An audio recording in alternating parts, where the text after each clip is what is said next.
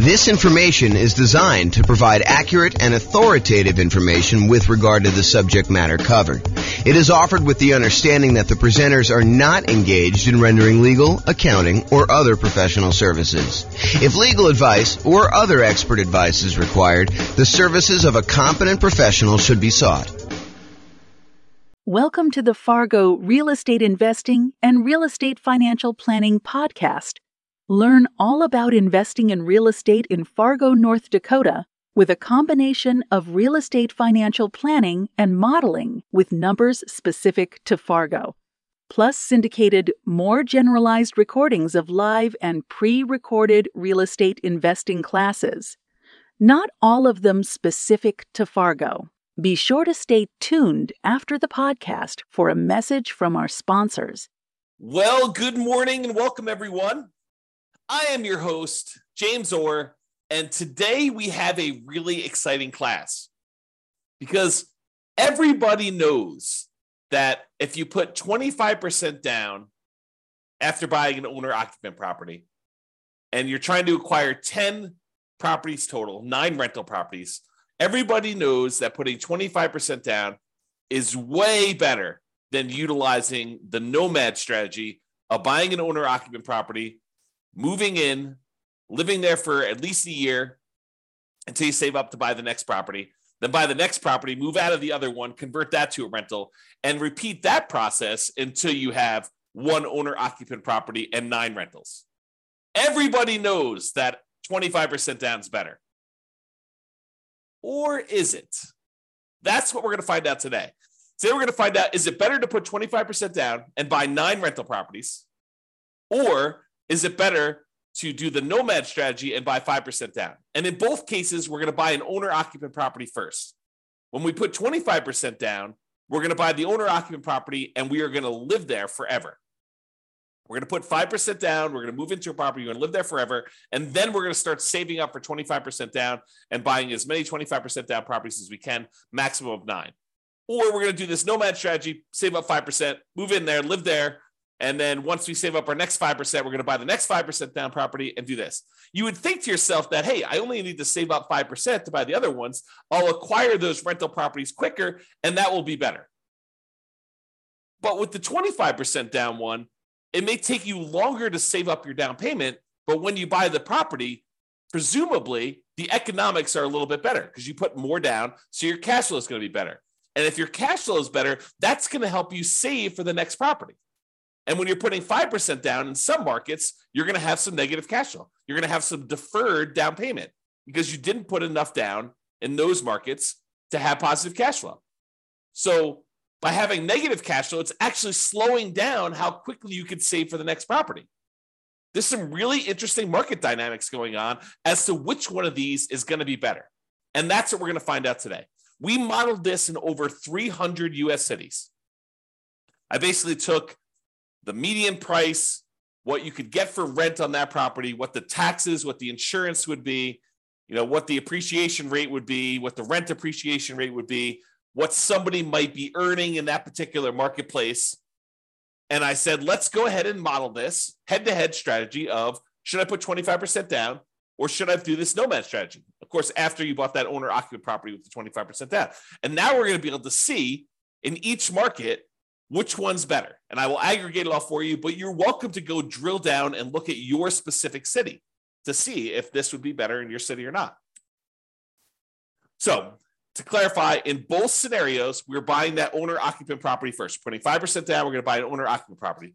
Part of the Nomad strategy, that's normal. We're buying these 5% down owner-occupant properties repeatedly. We're buying those, moving in, living there for a year, and then converting to a rental. That's a little different than when you do the 25% down because we're saving up buying that owner-occupant property first. We're putting 5% down. Yes, we've got private mortgage insurance because when you don't put at least 20% down, the lender's like, hey, look, I want you to buy this third-party insurance policy in order to protect me in case you default. So yeah, we put 5% down, we've got PMI. And that is true whether you're doing the Nomad strategy or you're putting, the 5% down to buy the owner-occupant when you're eventually going to do the 25% down payments. When you do 25% down, you do not have PMI. When you're buying the property and you're putting a full 25% down, that's more than 20%. And so the lender's like, I don't need PMI for that. But anytime you buy with 5% down, you will have PMI. Okay, so in both scenarios, we're buying that owner-occupant property first. In the baseline Nomad strategy, we're saving up until you could buy a 5% down owner-occupant property, living there for at least a year, and until they've saved enough to buy the next property. We're repeating this until they have 10 properties total, 9 rentals, and 1 to live in. In some cases, they don't get to the full 10. They end up either running out of time or they become financially independent before that, and then they may no longer qualify to buy ones. Now realize, this is a really big, important difference. So like if you started zoning out a little bit, thinking about your own situation, which I do all the time, but if you're zoning out thinking about your situation, this is important for you to understand.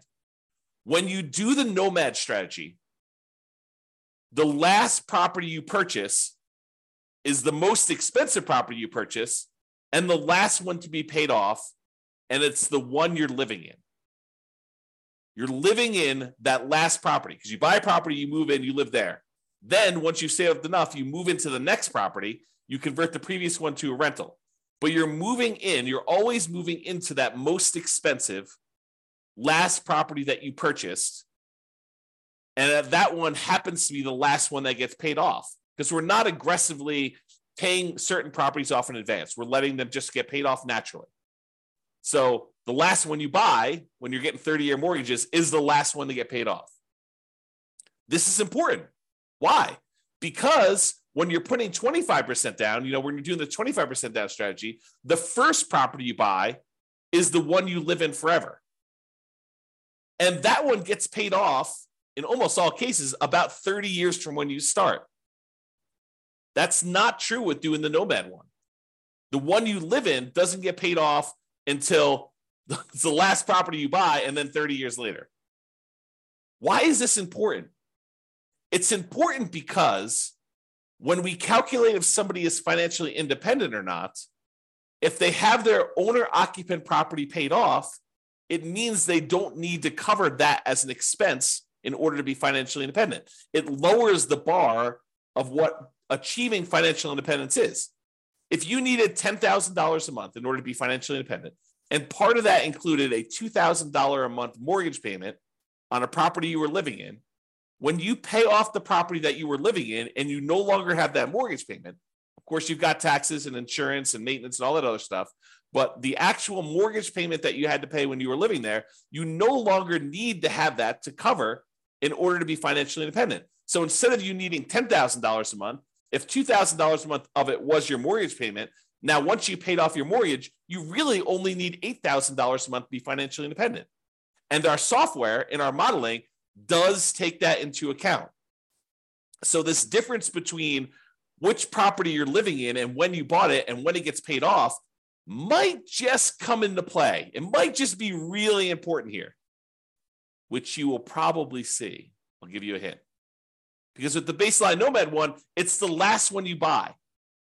When you do the 25% down one where you buy the owner-occupant 5% down one first, it's the first one you buy. And that does get paid off about 30 years after you start. Very close to 30 years as soon as you start. Okay? All right, so for baseline Nomad, they buy the next property when they've saved enough for down payment, plus closing costs, plus 6 months of reserves for their personal expenses, and 6 months of reserves for all the properties that they own, including the one they're about to buy. And they must also qualify for the loan based on a 45% debt-to-income ratio. Okay, so we are taking all that into account.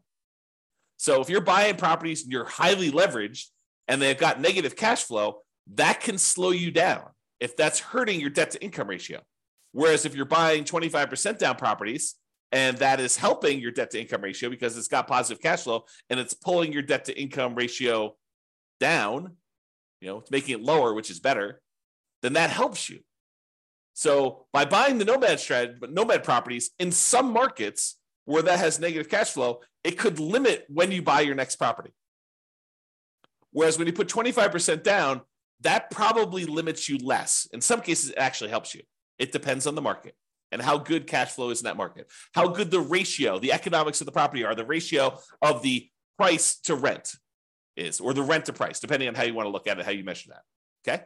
All right, so that's the Nomad one. For the 25% down one, they save up until they buy a 5% down owner-occupant property to live in. and they live in this property forever. That's the first property they buy.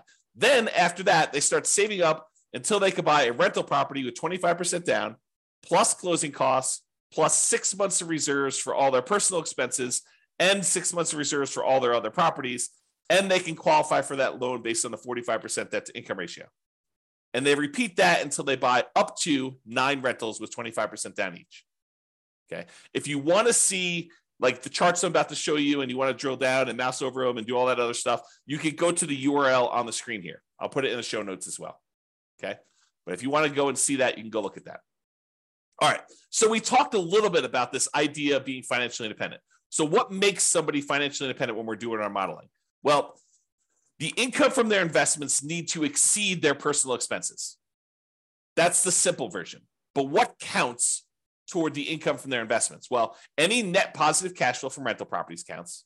That's income minus all their real expenses, vacancy, principal, interest, taxes, PMI, property insurance, maintenance management, all that stuff are expenses. So it's their net positive cash flow after all those expenses. That does count toward whether they are financially independent or not. Plus, any money that they have invested in the stock market or bonds or whatever else they got there times a safe withdrawal rate. So if they've got $1 million they go through, they buy all their rental properties, and then they start saving up money in their bank account, in their stock market account in this case, because it's what we have their extra money invested in. But if they've got that invested in the stock market, then basically you take that money, let's say they have $1 million, times the safe withdrawal rate. Let's say they think that 4% is their safe withdrawal rate. So it's 4% of the $1 million per year also counts toward them being financially independent.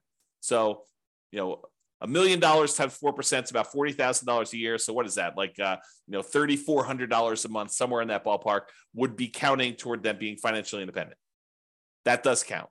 And then 3 other sources of passive income, which in this case did not come into play because we didn't model it. We didn't model Social Security. We didn't model them buying annuities, and we didn't model them getting a pension from their job. But those would also count towards someone being financially independent. All right, so the assumptions. So each city's modeling uses their median home price and the estimated rent on those properties. Now, it is important to realize, I'm kind of known for these 88 strategies to improve cash flow, but we did not apply any of the 88 strategies to improve cash flow in this modeling. We didn't try to maximize and optimize for cash flow here. We just said, look, we're buying a median price home with median price rent. And so we're sort of just trying to determine if that type of property is good. So this isn't really like, if you could do really amazingly well. This is sort of like, hey, if you just kind of show up in this marketplace and you buy just, right off the shelf stuff and don't do any type of optimization, this is what is likely to happen.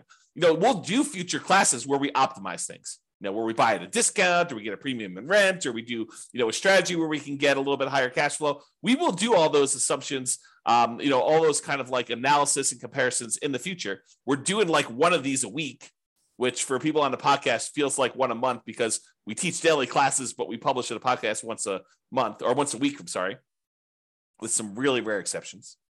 So we are doing these and we will get through all of them. If you want to see, a lot of them are done already. And you can go look on the website under the realestatefinancialplanner.com/model, MODEL. You could see a lot of comparisons that we've already done. And I've got like 100 that I plan on doing.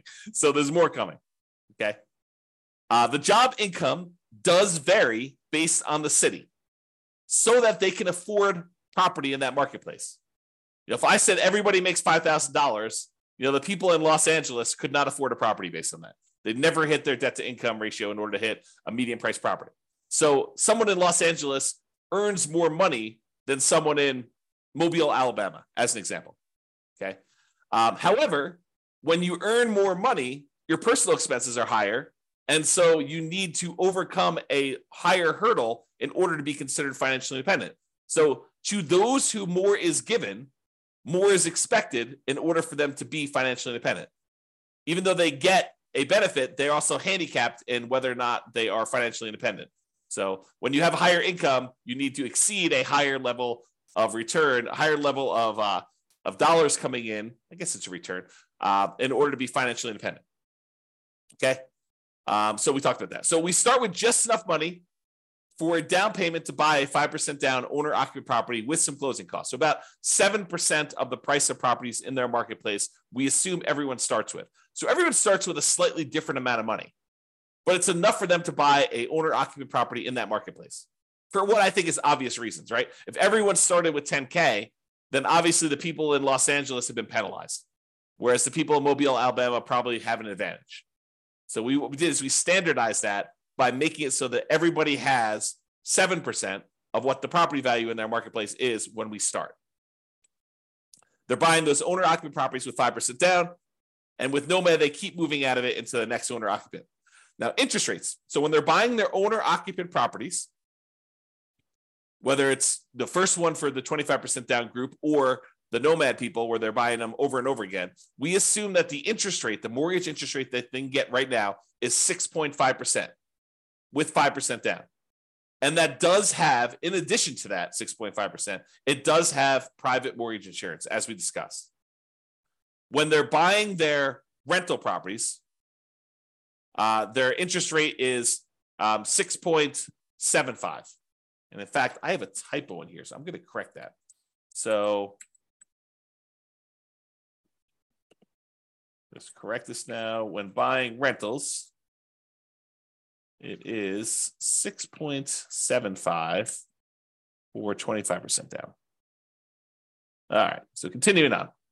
7% per year of the stock market rate of return. That's what they're earning on money they have sitting in their bank account, waiting for investment somewhere else. And we did model this out for 100 years. And if you want to see any of my other assumptions, which there's a lot of assumptions here, go see realestatefinancialplanner.com/model, and you can see exactly what I used for this modeling. All right, so let's jump to it.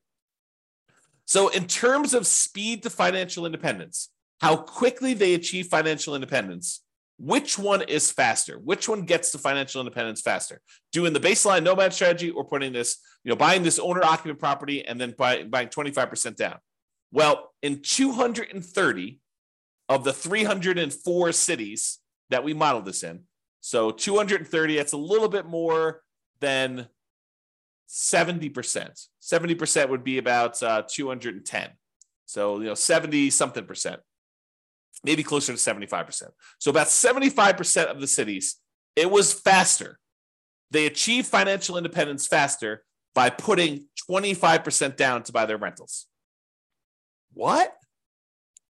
75% of the time, about 75% of the time, 230 cities, that it was faster for them to be financially independent by buying that owner-occupant property and then putting 25% down, taking all that extra time in order to save up to buy rental properties. That ends up being faster? Yep, it does. However, 66 cities, about 20% of the time, it's faster to do Nomad. That's crazy. How do you know which one to do? Got to look at your city. Got to do the modeling. Got to look at the math. And I did it all for you. So it's not like you need to do it. You just need to go look. Pick your city, go drill down and say, is this better to do Nomad in my market? Is it better to do 25% down? And then look at your situation and understand the pros and cons and what's actually happening and why it was better. And maybe there's an exception. Maybe if you're, optimizing for your cash flow, maybe it is a little bit better. Maybe if you decide to pay off your properties early, it's faster. Right? You got to go look and see that. That's why we're doing all this analysis. That's why it's fun. Okay. In 8 cities, it didn't make a difference. They achieved financial independence in exactly the same month, whether they put 25% down or they did Nomad. In 8 cities, it doesn't matter. Okay.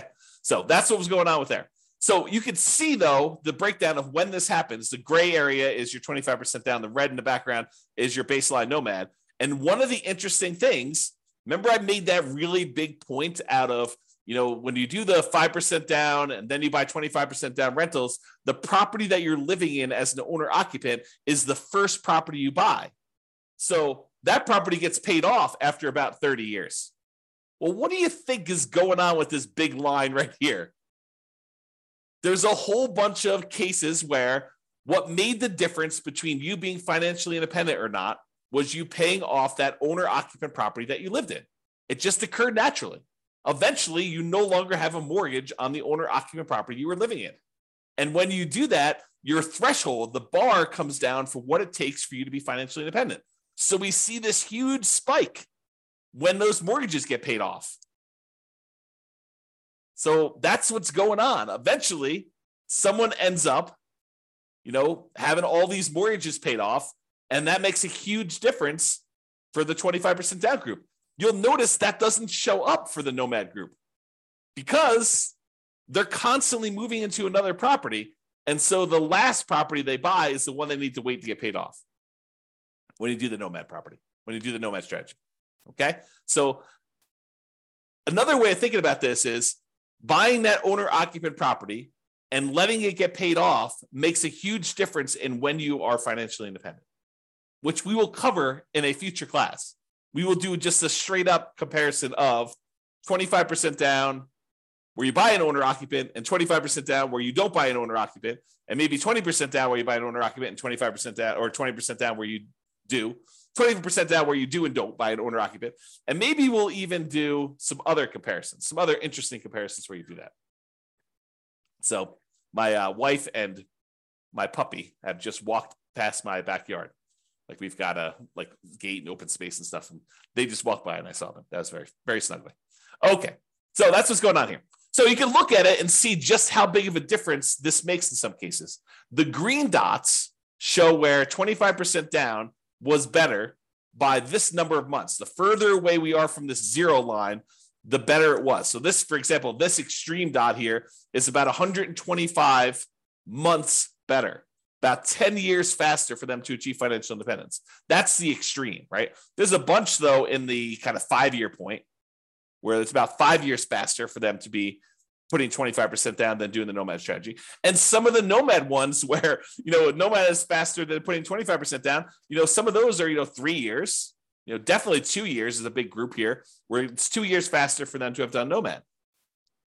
And is it skewed where, is it better to do this strategy when you have higher priced houses? In my opinion, there seems to be a preference for when you put 25% down, that tends to be a better strategy with more expensive properties, right? This axis right here shows you how expensive the properties are. These are inexpensive properties over here. These are the more expensive properties over here. And you can see that it tends to be more green, better with 25% down when we get up into the more expensive properties. It's not exclusively. There's one that's almost $1 million that was better to do Nomad, but it seems to be a pattern, a slight pattern that when you have more expensive properties, it tends to be a little bit better to put 25% down. That's what the data suggests. Okay? All right. So we talked about speed to getting to net worth. Speed to getting to financial independence. Now let's talk about net worth. Because there's two different things, right? There's how fast we get to FI, and then there's also how much money we got. Who has a higher net worth? And so it turns out in 168 cities out of 304, 168 cities, you have a higher net worth at year 40. It's kind of a snapshot in time. At year 40, you have a higher net worth by putting 25% down. 168 cities, which I think that's, 180 cities would be about 60%, right? So it's a little bit less than 60%. So probably like the 55% range. You would have a higher net worth if you put 25% down. In 127 cities, you'd have a higher net worth if you Nomad it. So not as extreme. Now, 40% of the cases, a little bit less than 40% of the time, it would be better for you from a net worth perspective to do Nomad. In about 55% of the cases, it would be better for you to do 25% down. So that's a little closer. In 9% of the cities, or 9%, no, in 9 cities, that's about, 3%, it didn't make a difference. They had the same net worth at year 40. All right, so you can see the difference and how big the differences are. There are some big differences. There are some cases where it's $5 million difference at year 40 in net worth. So you got to go look at your city and see.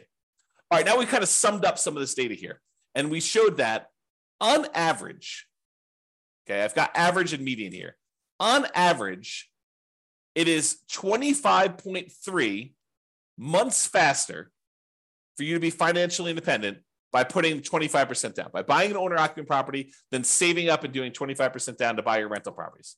About a little bit more than 2 years faster on average.